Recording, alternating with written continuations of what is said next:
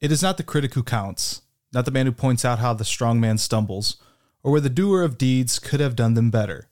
The credit belongs to the man who is actually in the arena, whose face is marred by dust and sweat and blood, who strives valiantly, who errs, who comes short again and again, because there is no effort without error and shortcoming, but who does actually strive to do the deeds, who knows great enthusiasms, the great devotions, who spends himself in a worthy cause, who at the best knows in the end the triumph of high achievement, and who at the worst, if he fails, at least fails while daring greatly, so that his place shall never be with those cold and timid souls who neither know victory nor defeat.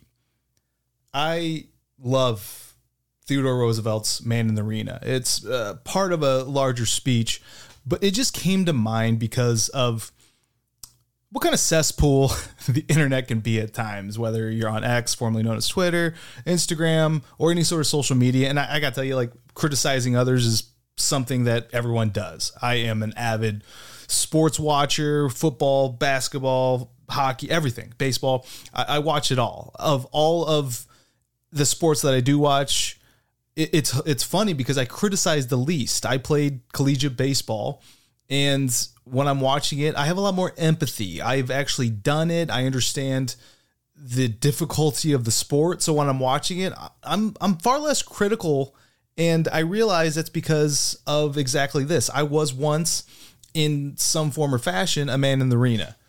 And I try to experience as much as I can in this life, so I have that certain empathy that I can relate. Or if not, I have some sort of way to analogize one scenario with another as best I can, just so I can put myself literally in their shoes. I don't think people do this kind of dynamic perspective enough, and that's led to, again, this kind of this armchair quarterbacking that people like to do. Mainly, this was brought up recently with the release of the Cybertruck. Now, I don't know anything about the vehicle, but I've reserved my assumptions. I have no idea what it's like to create a vehicle, what it's like to innovate in that sense or in that field. But you just see that, you know, it's probably more in the light here in Austin, Texas, because it's being built here in the Gigafactory and it's being released, and a lot of people like to formulate opinions, and it's just flat out first thing they saw, crap. And I don't know, it's kind of a head scratcher. And I'm not defending, again, like the Cybertruck or whatnot, but I'm not one to criticize without actually getting my hands on, get a feeling for it, and then I can then draw my conclusions from that. Again, it's this whole man in the arena. I think when people can try to spend more time with experiencing different things, this whole empathy, this whole understanding allows one another to communicate on a more level playing field. I feel like it's just easy to be a critic, and we do need critics in some form or fashion. I'm of the preference that I like to understand the person who's been there, done that. So I don't want to read food reviews, for example, from someone that's never been a chef, doesn't understand the inner workings, proven out that they can say what they can do. That's also why I've shied away from critiquing in a way of products that I just don't know about. There's the whole Dunning-Kruger effect where you think you understand more about something than you let on. So I try to stay in that more objective playing field, get alternate perspectives. Even the research I do tends to be more of the meta-analysis perspective or derivative, because it's a aggregation of as many studies in a subject matter as possible. And when there's overlapping conclusions, I think about the law of averages, and that's how I think an answer is best derived, by surveying at least some sort of populace of whatever subject matter. And again, it's this whole man in the arena, being there, having been there, done that in that sense. And there's more examples of it. Big fan of Ryan Holiday. This book here, Obstacles the Way. I also have next to me The Daily Stoic. I've gone through, this is my third time actually going through The Daily Stoic. And there's always some sort of tidbit of information that I think about. I'm always in a different position in my life. And also, he's got this book, The Obstacle is the Way.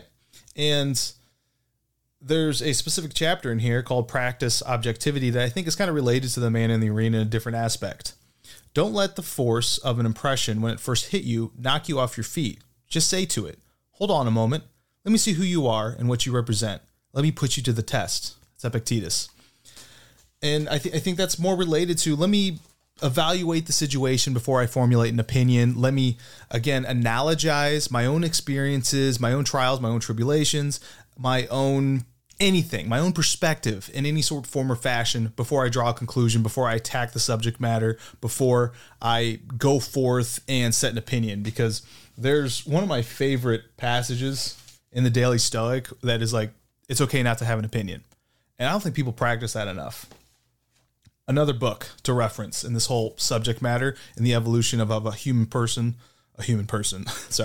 person become that next evolution of a better version of themselves is this book, Musashi, Miyamoto Musashi. Book of the Five Rings is probably what Miyamoto Musashi is best known for, but this is a fictional account of the transition, the rising of the phoenix of an individual known as, and I think it was, sorry, it's been a number of years since I've actually read this, so I got to check back on my notes. But a gentleman named Takizo, really just an outright piece of shit. Someone that's criticizing, someone that's kind of no good contributor to his community, to society, that's then through battle, through a bunch of adversity, reinvents himself to Miyamoto Musashi. And he starts learning and he starts training and he starts becoming what's known as the best samurai to have ever existed. This book is, I believe, referenced as like the Gone with the Wind of Japanese culture. It's a very dense book, very, like if you look at the thickness of this book, if you're watching, it's, over 900 pages long, small print, very dense, but a lot of life lessons. So Miyamoto Musashi becomes this master, and the more he can learn and experience and understand how hard it is to become this ultimate warrior, the more he's able to become at peace with things around him and understand that there's a better way to communicate, a better way to understand, express empathy, have discussion, communicate.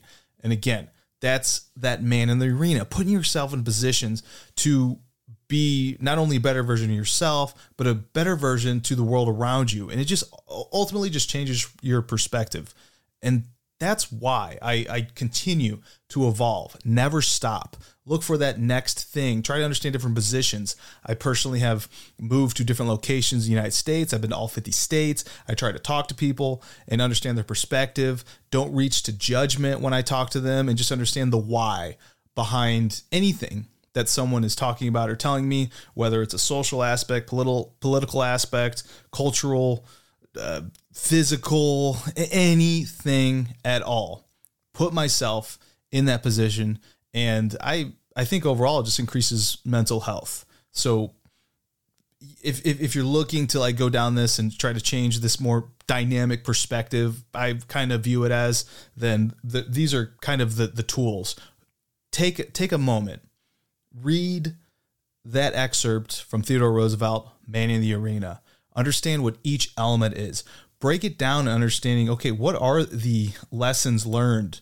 It's take better action than just to be a mere critic.